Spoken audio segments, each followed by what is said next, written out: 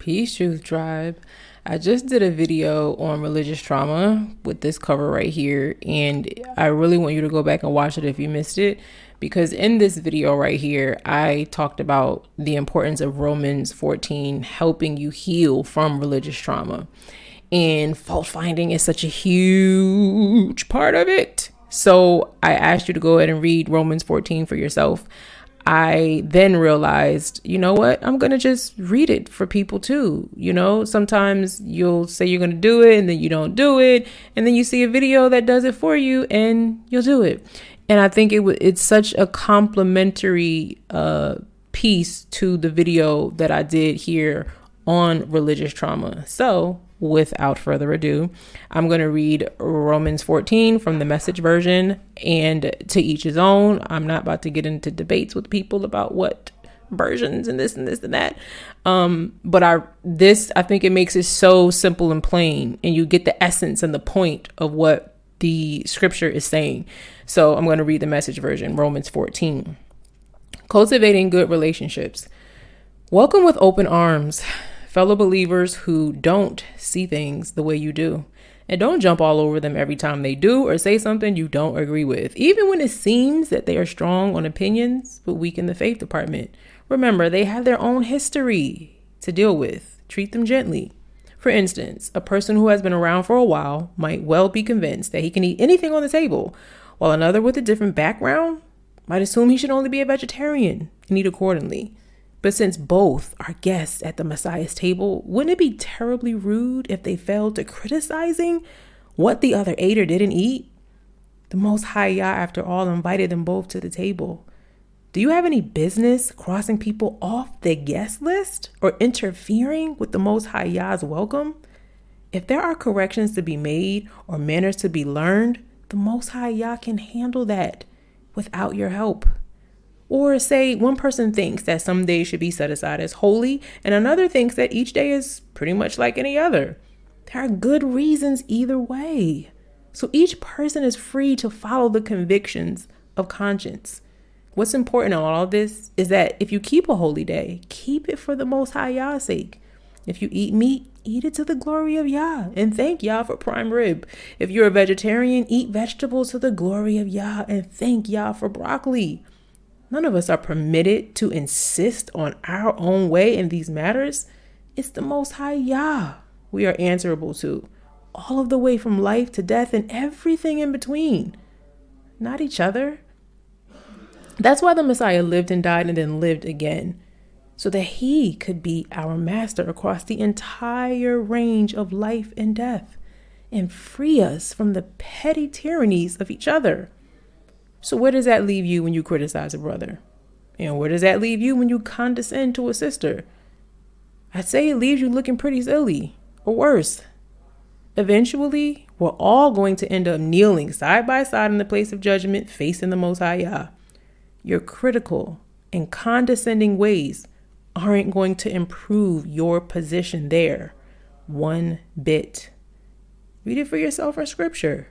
As I live and breathe, the Most High Yah says, every knee will bow before me. Every tongue will tell the honest truth that I and only I am the Most High Yah.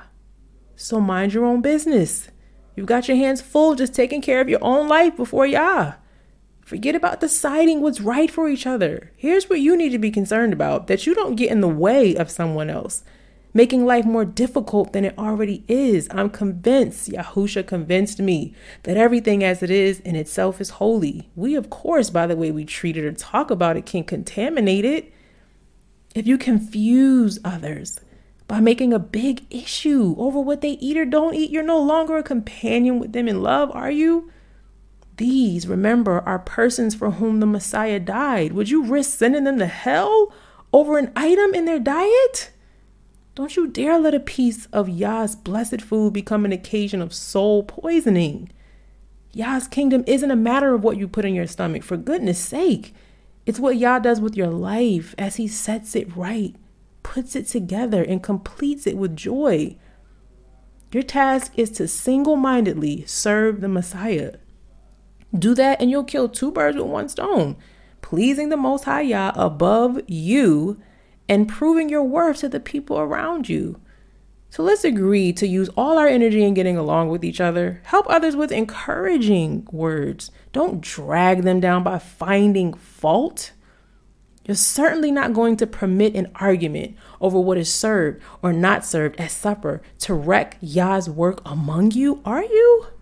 I said it before and I'll say it again. All food is good, but it can turn bad if you use it badly. If you use it to trip others up and send them sprawling. When you sit down to a meal, your primary concern should not be to feed your own face, but to share the life of Yahusha. So be sensitive and courteous to the others who are eating. Don't eat or say or do things that might interfere with the free exchange of love. Cultivate your own relationship with Yah, but don't impose it on others. You're fortunate if your behavior and your belief are coherent. But if you're not sure, if you notice that you are acting in ways inconsistent with what you say you believe, some days trying to impose your opinions on others, other days just trying to please them, then you know that you're out of line. If the way you live isn't consistent with what you believe, then it's wrong. I just want to give a hand clap to Romans 14. Let's give it up for Romans 14. Let's give it up for Romans 14, helping to heal relationships, helping to defeat strife, helping to abolish fault finding. Go Romans 14. Go Romans 14. I just want to read Romans 14 with y'all. Make sure you go back and look at the video I did on religious trauma so that you will understand what I'm talking about and why I thought it was necessary to read Romans 14. And I also want to ask you to be like David or David and ask the Most High Yah to search your heart. Is there someone you need to repent to for criticizing them and condemning them and finding fault with them? Is there someone you made a video about? Is there someone that, with our words we would be condemned, with our words would be justified? You've been talking about people who don't do relationship with Yah like you say it should be done. They don't wear what you think they should wear. They don't eat what you think they should eat. They don't look how you think they should look. Or maybe you didn't say it out of your mouth verbally, but it's in your heart against them. It's such a spirit of pride that the Most High says he hates. That spirit of pride, like you're better than someone else. Like your relationship is better than someone else's. We're all at different stages and phases. Let Yah handle our growth. Let him choose who he's going to use to help people grow, instead of imposing ourselves and our opinions and preferences. And sometimes that's what we need to accept, is that we are saying that this is a rule and it's a preference. Ask Yah by his Holy Ruach HaKodesh, or Holy Spirit, to speak to your heart and show you where you are finding fault with others to the point of it causing strife between you and Yah because it's in your heart, or between you and them because it's in your heart or you said it to them. Ask Yah to examine my heart, Yah. Ask Yah to show you that. That's something that we want to ask Yah to do all the time. Ask him to show you that. It heals relationships. It's a divine wisdom that heals. It so heals. So I hope that you will do that so that we can start healing religious trauma from amongst us. Oh my gosh, like we got enough stuff to heal from. Let's not have to heal from each other in our quote unquote faith or belief. All right, y'all. I'll see you next time. Make sure you go back and watch the previous video on religious trauma if you have not. Peace. They always told me love's supposed to suffer long. I looked it up in the lexicon. It say that suffering actually means the act of being patient. Have I been patient with you? And who is to decide when long is long enough? And what do I do when I feel I've had enough?